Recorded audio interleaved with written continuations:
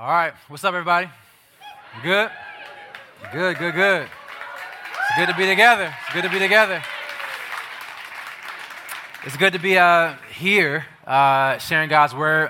We're going to be in Mark 10, so meet me in Mark 10.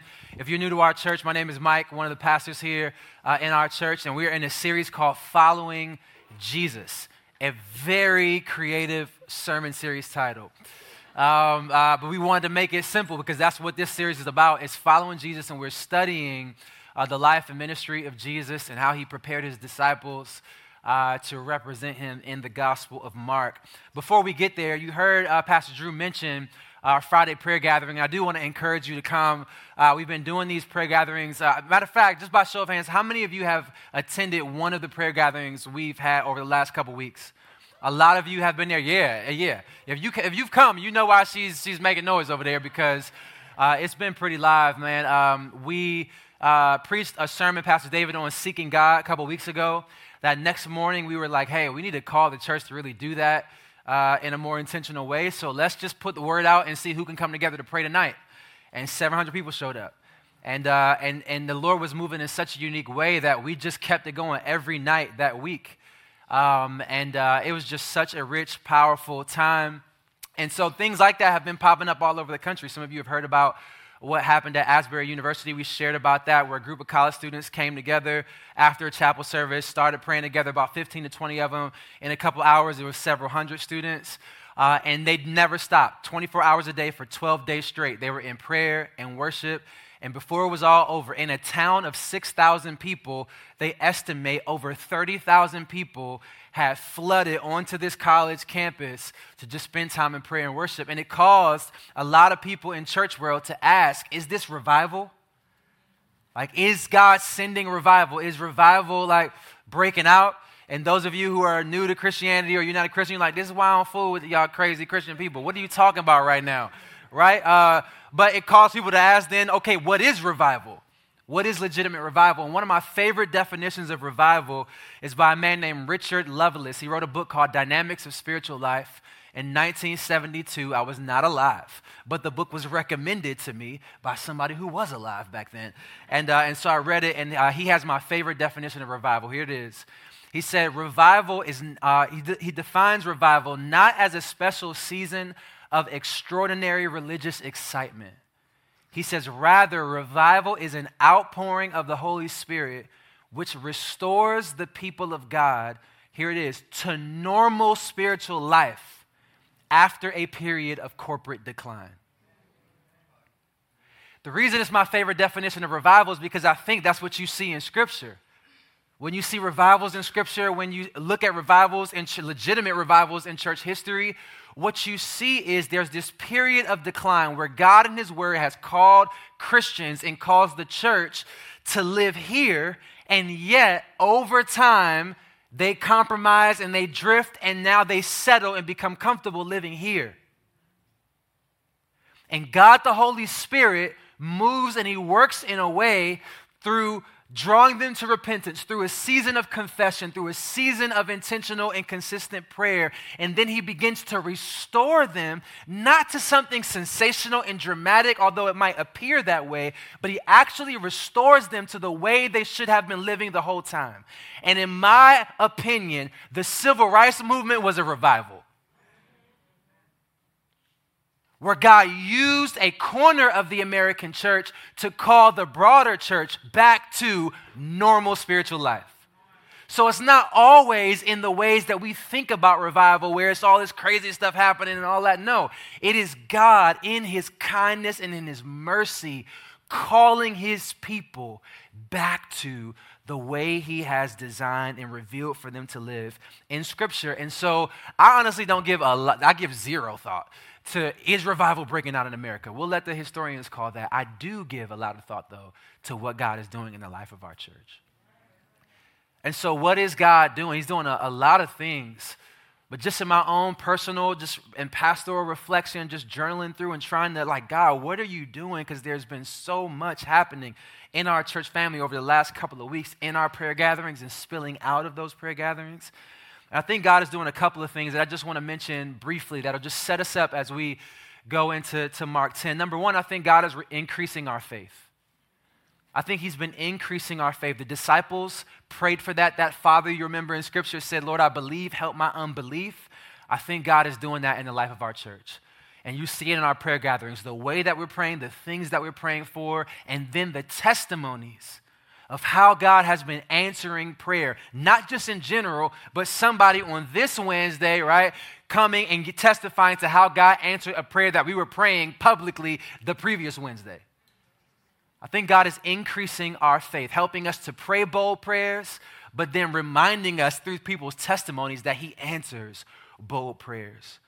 I think God is intensifying our desire for him in a Psalm 63 way. Psalm 63, in a dry and weary land where there is no water, the psalmist says, God, and notice, my wife pointed this out in Call to Worship a couple weeks ago. Notice he doesn't say, in a dry and weary land where there is no water, I long for water. He says, in a dry and weary land where there is no water, he says, God, I long for you more than anything else. And I think God is intensifying our desire for him. I think you see it in our prayer gatherings and our worship gatherings. This intensified desire for the presence of God, to enjoy the presence of God, to be aware of it, to not just experience God's presence, but to express our gratitude for his presence and his goodness and his majesty. Y'all have been coming ready to worship. Ready.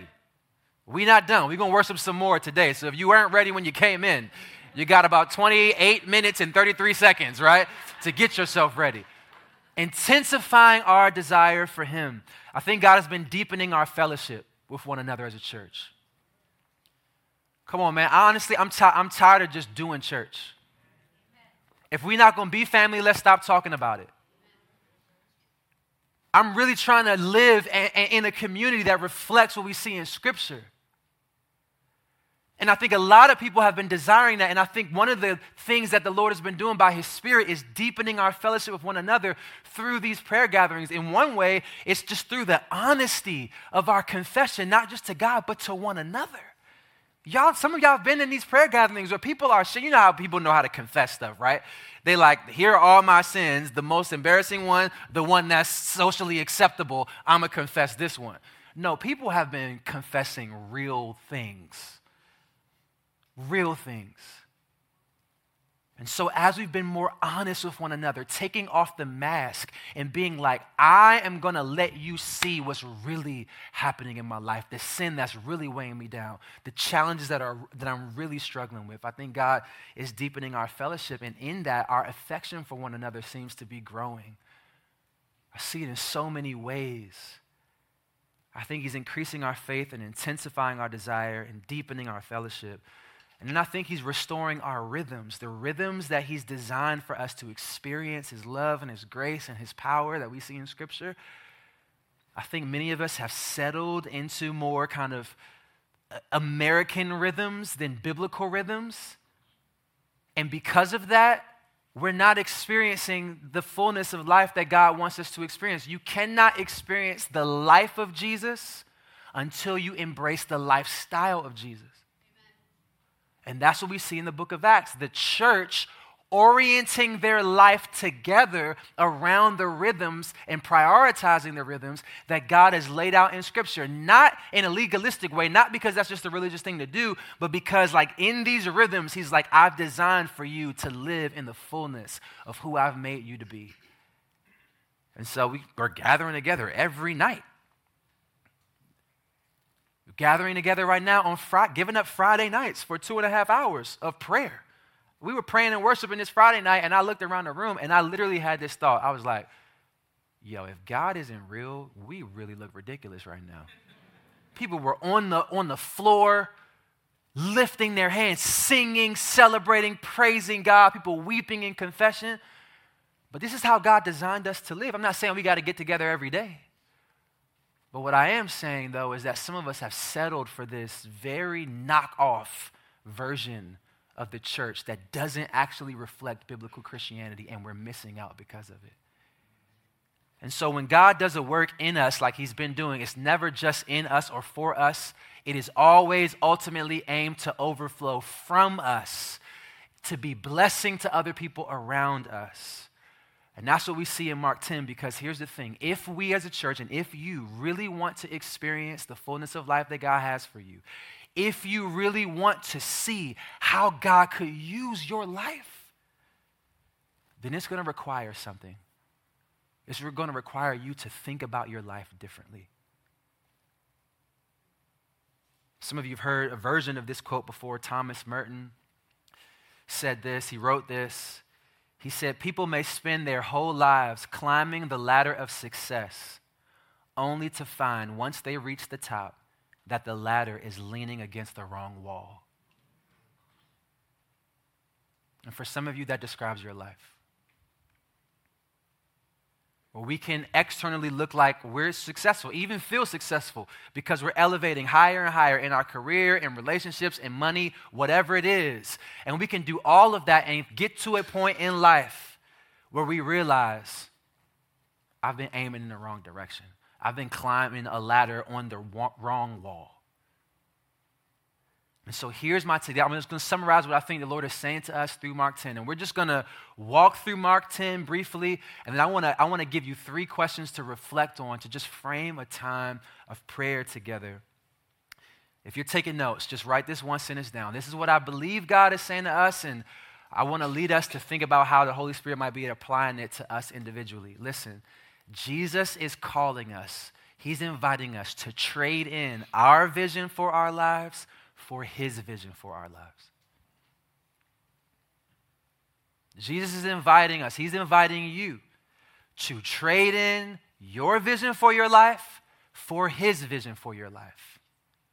And one of the things you'll see as you get to know God more and more, and you hear testimonies of people who walk with him, and you read through Scripture, one of the things you realize is it's not really a trade at all. There's no risk, really. There's no sacrifice, really, at the end of the day. Why? Because God's vision for your life is better than your vision for your life. So we see that in the lives of the disciples. Mark chapter 10, verse 35. We're going to read through, make some comments, and then I want us to reflect on 3 questions from this passage. Let's dive into Mark. Y'all ready? Doesn't sound too excited. It's just God's word. It's just the word of the Lord. That's all. Y'all ready? All right, let's do it. Mark 10, verse 35, it says, "And James and John, the sons of Zebedee, came up to Jesus and said to him, 'Teacher, we want you to do for us whatever we ask of you.'" Pause. They're basically asking Jesus to sign a blank check. It's like when my kids come up to me and say, "Dad, if I ask you a question, will you say yes?" I'm like, where did they teach you this at? This is what the disciples are doing. And so Jesus responds, verse 36, and said to them, "What do you want me to do for you?" Now, I don't want you to just hear this, because some of us are familiar with this passage. I don't want you to just hear this passage just audibly. I want you to hear it worshipfully. I want you to hear it as if it truly is God's word and that the Spirit is speaking to you through it. So I want you to hear this question and imagine Jesus asking you this question right now in this season of your life. What do you want me to do for you? How would you answer that question? Do you even feel comfortable giving Jesus an honest answer? There's only 2 times in Scripture where Jesus asked this question, and both of them are recorded right here in Mark chapter 10. He asked, "What do you want me to do for you?" to James and John here in verse 36. And then just there in your Bibles, you scroll down to verse 51, which we're going to study together next week. But look at what Jesus says. There's a blind man who's crying out to Jesus. Jesus calls for him. And then verse 51, Jesus said to him, same question, "What do you want me to do for you?" And Jesus heals him. He regains his sight. Jesus says, "What do you want me to do for you?" to the blind man. And Jesus answers the blind man and says, "Yes." But as we'll see in a minute, to the disciples, he basically says, "What's wrong with y'all?" Pastor Eric Saunders, we were talking about this passage in a meeting, and he had this insight. He said something that it blew me away, and it's just been ministering to me all week. And I was like, I need you to write that down and send it to me because I'm going to plagiarize. And it's not plagiarism because I'm giving him credit, okay? Listen, I'm going to quote him directly. Listen to what Eric said. He said, it seems like, so why would Jesus ask that question? He said, it seems like that reveals that Christianity is not a religion that requires us to hide our real desires. That we have to ignore what our heart actually wants. It seems that Jesus is fine with us having our desire on the tip of our tongue and to have the kind of relationship with him where we can honestly make it known to him.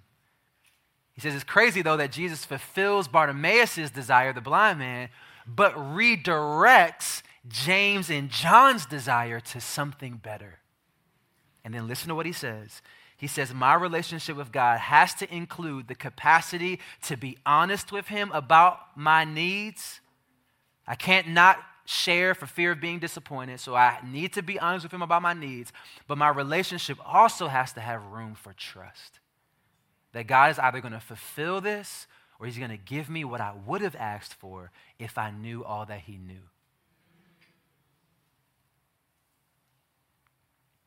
We trust God enough to be honest about what we want, but we also trust him enough to be satisfied with how he responds.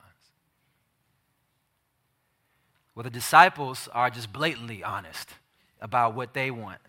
They know by this point that Jesus is the Messiah, and they are excited about and anticipating the day when Jesus leads a revolution against the Roman Empire and overthrows their oppressors and establishes the messianic kingdom that they've been waiting for.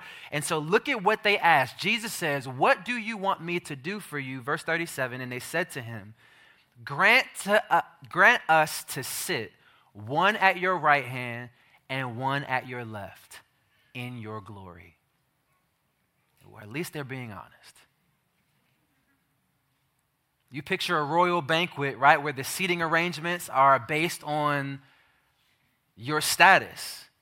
So the closer you are to the king, the more prominent you are. We see this even in our modern day politics, right? You look at a presidential address, right? And let me tell you who's not going to be on stage. Y'all, right? Me either. Although some of y'all be having some secret jobs that you don't be talking about. But when you look at a presidential address, who's up on stage? It's dignitaries up on stage, right? It's people who have high standing, a high status in the government or in the military. Same thing here. And so the disciples are asking for the VIP seats. They want to be in the position of prominence and recognition. They want to be seen and admired and successful by worldly standards. Why? Because so often our sense of self-worth is based on our status in the eyes of other people. Being close to Jesus isn't enough. They want to be close to Jesus in such a public way that they're able to appear to be prominent as well. And what's so crazy about their request is what Jesus had just been talking about right before this passage. So let me take you back up, because you always got to look at the context, right? Let me take you back up in verse 32 so you just see the flow of the context and how ridiculous the disciples look right now. Look at verse 32. It says, and they were on the road going up to Jerusalem, and Jesus was walking ahead of them. And they were amazed, and those who followed were afraid. And taking the 12 again, he began to tell them what was to happen to them. Now, this is the third time in Mark's gospel that Jesus is getting ready to predict his suffering.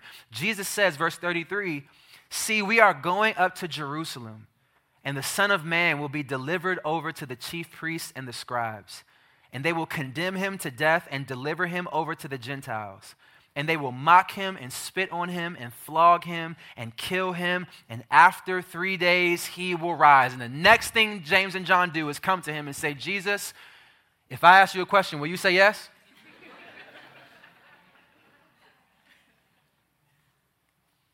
We want to sit at your right and your left, Jesus. Jesus is like, did y'all not listen to anything I just said? I'm about to go to Jerusalem, spit on, flogged, mocked, killed. You're asking me about glory.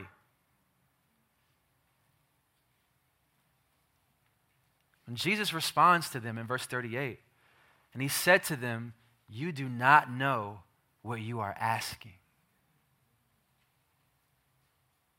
Are you able to drink the cup that I drink, or to be baptized with the baptism with which I am baptized? What Jesus is talking about here is his suffering. It's imagery. He's not talking about Christian baptism. The cup, it represents the fact that he's getting ready to take all of it, pointing ultimately to God's wrath that he's going to take in our place for our sins. He's like, you looking at, what is the king's cup called? A goblet? Or what is it? A chalice. There we go. A goblet. What is that? That's like candy or something. So he's like, you looking at the chalice. It looks all blinged out. You like, I want one of those. But are you ready to drink its contents? Jesus is like, I'm getting ready to take on all of God's purposes for my life, which include me willingly going to the cross. And baptism is not talking about Christian baptism. He's just talking about the literal imagery here of being fully submerged. He's saying, I'm not just about to dip my toe into suffering. I'm going to be fully submerged. He says, are you able to really follow me? In verse 39, they said to him, we are able. Noted, Jesus. And Jesus said to them, they don't understand. Jesus said to them, the cup that I drink, you will drink. And with the baptism with which I'm baptized, you will be baptized. But to sit at my right hand or at my left is not mine to grant, but it is for those for whom it has been prepared. Listen, Jesus is basically saying to them, following me will look different than you think.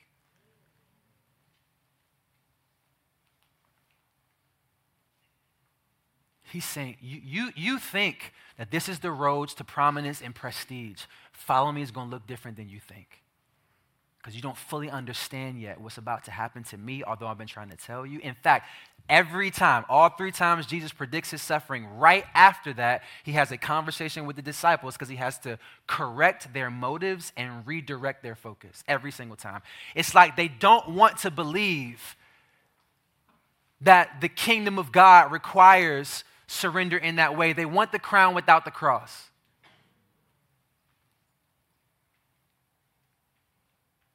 They're not going to have to take on divine suffering like Jesus did. That's Jesus' cup to take. But they are going to have to follow Jesus in human suffering for the sake of the gospel. And so James, right, is going to be the first martyr. He's going to have his head cut off for spreading the gospel and being a follower of Jesus. John is going to be the last martyr. He's literally going to be in exile on a prison island, isolated. Jesus says, you've misunderstood what it's going to look like and require for you to follow me. So verse 41, the rest of the disciples, the 10, heard it, and they began to be indignant at James and John. Like, they're salty. They're like, yo, how in the world are you trying to angle your way? This is like some Real Housewives stuff. Like, how are you really trying to position yourself and all this stuff? It sounds like DC though, right? How are you trying to posture yourself in a way to they're angry at James and John. And then Jesus says to them, he calls to them in verse 42, don't miss that beautiful picture of grace, that as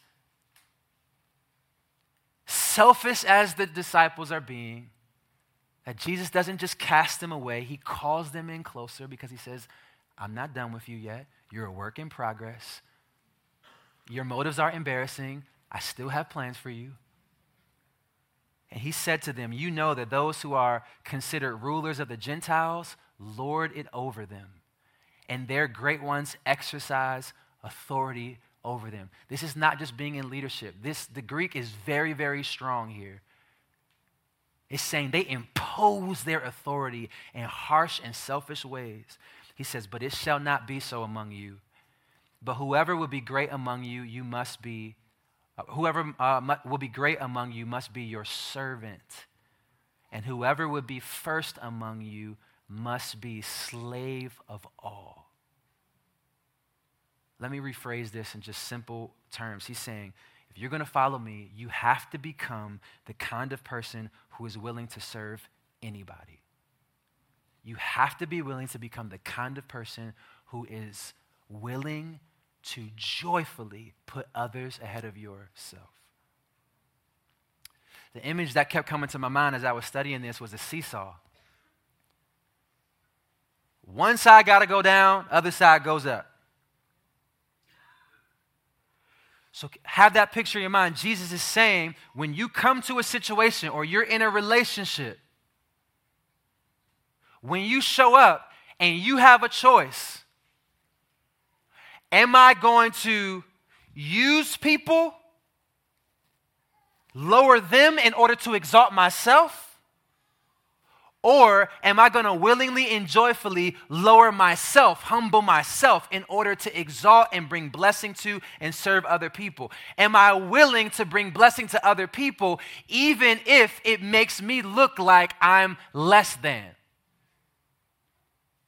Am I willing to be the one to take the L in order to serve and bless this other person?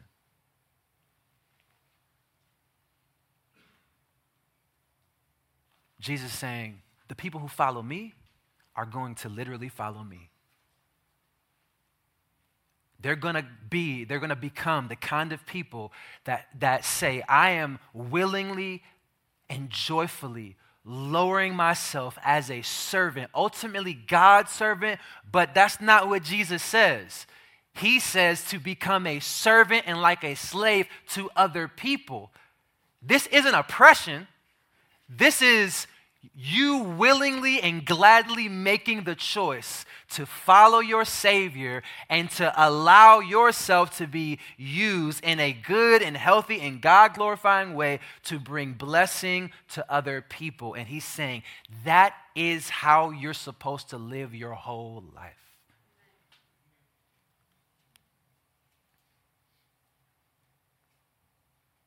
So what is God saying to us in this? Well, I want to go back to that one sentence I said at the beginning that was just so clear to me in just prayer and preparation for this message. And it's something that I think all of us need to wrestle with, just wrestle with the Holy Spirit in community to say, God, what does this mean for me? And here's the sentence again. I think Jesus is calling us, inviting us to trade our vision for our life for his vision for our life.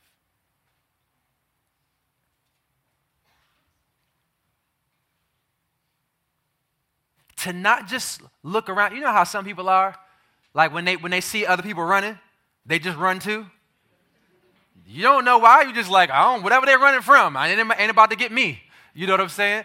Well, we do the same thing culturally, y'all. Where we see everybody running in a direction, or everybody setting up their ladders on certain walls, and we just say, oh, okay.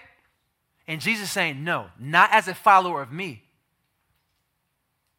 No, you ask me what wall you're supposed to put your ladder on. We got to trade we have a vision of our life. And Jesus is inviting us to trade that vision in for his vision for our life. And so here's some questions I just want to ask you to help you just reflect on what this might mean for you. And I want this to lead us in a time of just prayer.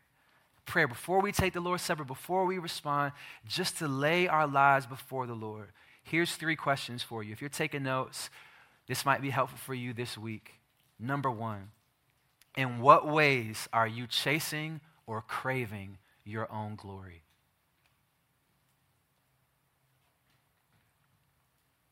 You see, to glorify something means to put a spotlight on it, to show people how valuable or special that thing is. That's what it means to glorify God. It means to put the spotlight on him, that we want people around us to see how valuable and how special God is. Well, here's the tricky thing. It's not that the disciples didn't want Jesus to be glorified. In fact, look at what they say in verse 37. They said to Jesus, grant us to sit one at your right hand and one at your left in your glory. So they're not trying to rob Jesus of glory. It's not that they wanted to steal his shine, it's that they wanted to share his shine. Like John says in John 3:30, I must decrease and he must increase. And the disciples are like, this is John the Baptist talking. The disciples are like, nah, John the Baptist, because I saw what that did for you. Jesus, can I increase as you increase?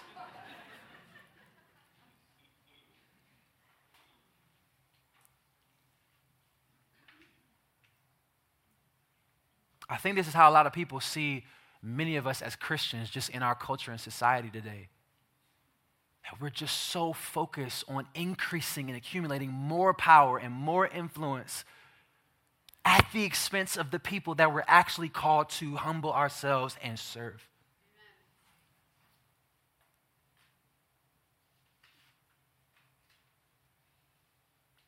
The disciples had mixed motives, just like we all do. See, some of us are chasing our own glory. We're chasing the spotlight. We're chasing more and more success from a worldly standard. We're chasing the approval of our family. We're chasing likes on Instagram. We're chasing whatever it is. We're chasing our own glory. But here's the trickier one. Some of us, because we know the Christian answers, we may not be chasing our own glory in the same way that everybody else in the world is, but even in the good things that we do, we're craving our own glory. And this explains why some of us, honestly, the good things that we do end up causing us bitterness and resentment. Because we haven't released that pursuit of glory. So we want to do what's right and we want to serve people and we want to honor God, but we actually want to do it in a way where we still are able to get some shine. And that ends up creating in us, when we don't get that shine, a sense of bitterness and resentment. Because we're not just okay being servants. We want to be the kinds of servants that sit at the right and the left. This shows up for me in ministry, y'all. Because I've given my life. Time out, sidebar. I'm not like some of these other pastors that could like go out after this career and like get rich. I have no delusions of that. If I don't preach or whatever, my kid's gonna die, okay? I have no other marketable skill, okay? So I'm locked in, I'm stuck, okay? But still, it's like we make sacrifices in ministry to serve and to pastor and to give our lives to the church and all that. And you know what? I have to fight so hard against the craving in my own heart for glory. You can be doing all the right things, and it can become a prideful thing to you. You can give up your career and stay at home with your kids, and that be a way for you to still crave glory. Externally, it looks like, oh, look, I'm taking the L so my kids can be elevated. Internally, craving glory. And one of the hardest things, right, is in this area when the first questions people ask you is, what do you do? And oftentimes that's when you'll feel it.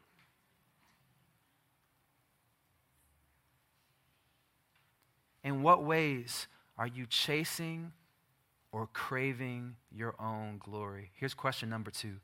How's God challenging you to become more of a servant in this season of your life? Maybe it's family and friends. Making yourself more available, not being so busy that you're not available to serve the friends in your life or your parents or your kids or in your marriage. Husbands, Jesus calls us to give ourselves up. Literally, to prioritize the desires and needs of our wives at our own expense and to do it with joy.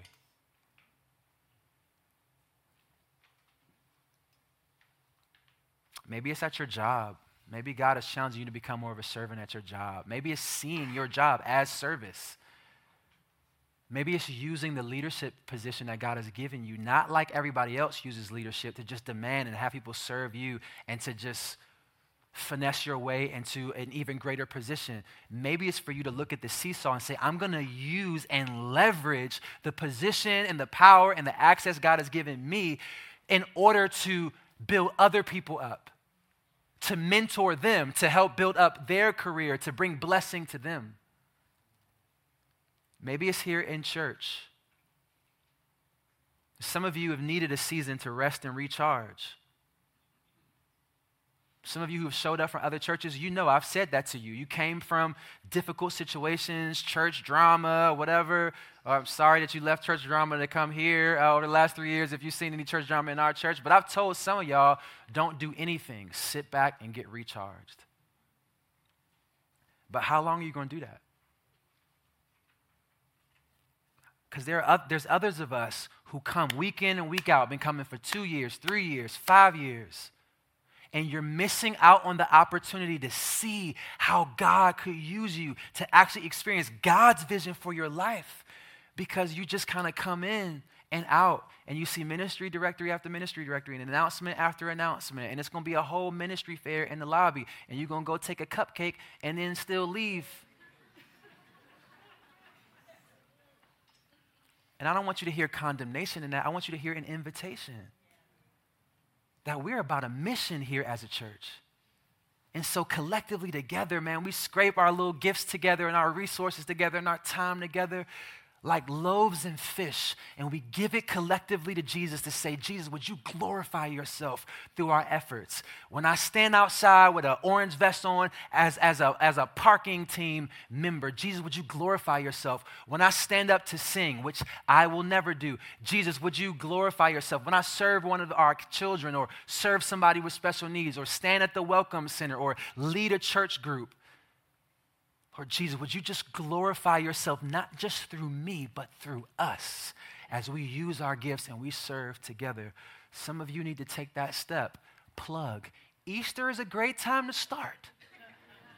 Serve on one of our Easter teams. Some of you, it's in the community. We live in Montgomery County or PG County or Howard County, wherever you live, Frederick County. And we live in our communities as consumers, like everybody else. How do I get into this zip code with this school district or wherever where the Wegmans is going to be or and that's not bad. But Jesus calls us to be servants, not just individually, but together. And so how is he calling us to become servants, to be more service-minded in the way that we bring blessing to the community? I'm so excited about Paul Hoffer, our new outreach director, who's been just going around the county, meeting with people and researching and pulling together the needs and opportunities. And in a couple of months, we'll have a new outreach strategy to roll out for you to be able to plug into and to serve. So many ways that God might be challenging you to become more of a servant in this season of your life. And some of you are doing that, and you're serving in ways that are hard and difficult. And what you need to hear in this is not challenge. What you need to hear is comfort from God that he sees you, that he's making you more of a servant like Jesus as you are faithfully serving him in this season of your life and all the ways that he's calling you to serve. And you need to hear him saying, well done. I know it's hard, but well done. Here's the last question, and we'll wrap up here. How do you need God to serve you right now? How do you need God to serve you right now? And here's what I mean. John 13, this scene that you're probably familiar with where Jesus is about to wash the disciples' feet. He takes a towel, he wraps it around his waist like a slave. And he gets on his knees and he's going through and he's washing the disciples' feet, and he gets to Peter, and Peter is like, nah, dog. That's not in the original language. That's not. But he's like, no, Jesus, you're not washing my feet. And Jesus says to him, unless I wash your feet, you will have no share in the kingdom of God. And so Peter is like, all right, then give me a bubble bath then. You know what I mean? I know, I'm sorry. That was like, the imagery is just not. But he literally is like, all right, then wash my head and wash my hands and wash my feet. He's like, all right.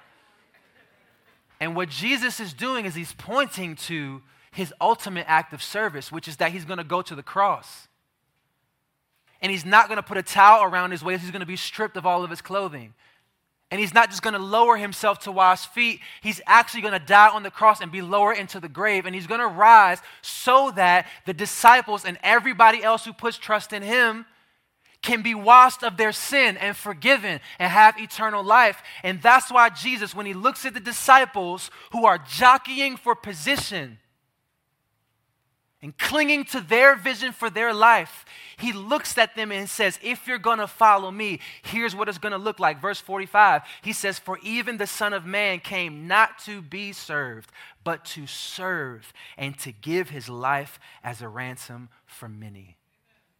A relationship with God begins with you surrendering and humbling yourself to be served by the one who humbled himself for you. By saying, I need to be forgiven, I need to be washed clean, and the only way that can happen, Jesus, is by me receiving what you've done for me on the cross. And some of you need to make that decision. You need to make a decision for the first time. Like, Jesus, I don't want to play games. I don't want to negotiate. I still have some questions, but I know enough. I know that I'm a sinner and I cannot make myself clean. And I believe, Jesus, that you died on the cross for my sins, in my place. You rose from the dead. And Jesus, I'm casting all of my weight on you. Because you came to serve me eternally. Jesus, I want you to do it. I want to be forgiven. I want you to lead me. I want my life to be a reflection of you. Jesus, I'm inviting you in. I want to begin that kind of relationship. Some of you need Jesus to serve you in that way. Others of you who have already done that, there are real needs and pains and struggles in your life. And you need to be reminded that Jesus is not done serving. This is the essence of prayer. It's us humbling ourselves to come to him and to say, I need you. I need help. I can't carry this weight on my own. I don't know what to do. And God says, I'm still at your disposal. It sounds blasphemous, but it's from God's word. And he says, I'm a good father. I'm your shepherd. And I want to serve you, and I want to bless you. I want to provide for you. I want to guide you. So maybe you need God to serve you today by saving you from sin. Maybe you need God to serve you today by helping you in some other way in your life. And so I want to give us some space to respond to the Lord. Here's what we're going to do. We're going to take some time just in prayer. Just in a couple of ways. And then we're going to take the Lord's Supper together, and we're going to sing. But I don't want you to miss what God is trying to do in you and for you, but also the vision that God has for what he wants to and could do through you if you would surrender to him in that relationship, in that career path, in our church family, in whatever way he's calling you to serve. So here's how I want you to start. And you can kneel, you can come down front, you can sit wherever you're sitting and whatever you're comfortable with, because I just want you to start with just confession. And I just want you to confess for that first question. What are some of the ways that you find yourself chasing, or if you're honest, really craving glory? Chasing or craving glory. Constantly want to climb higher, constantly wanting the spotlight to be on you. Or where are you really struggling because that spotlight is not on you? And where might be God calling you to serve? How is he challenging you to become more of a servant? Maybe he's calling you to take a step that is becoming clearer to you.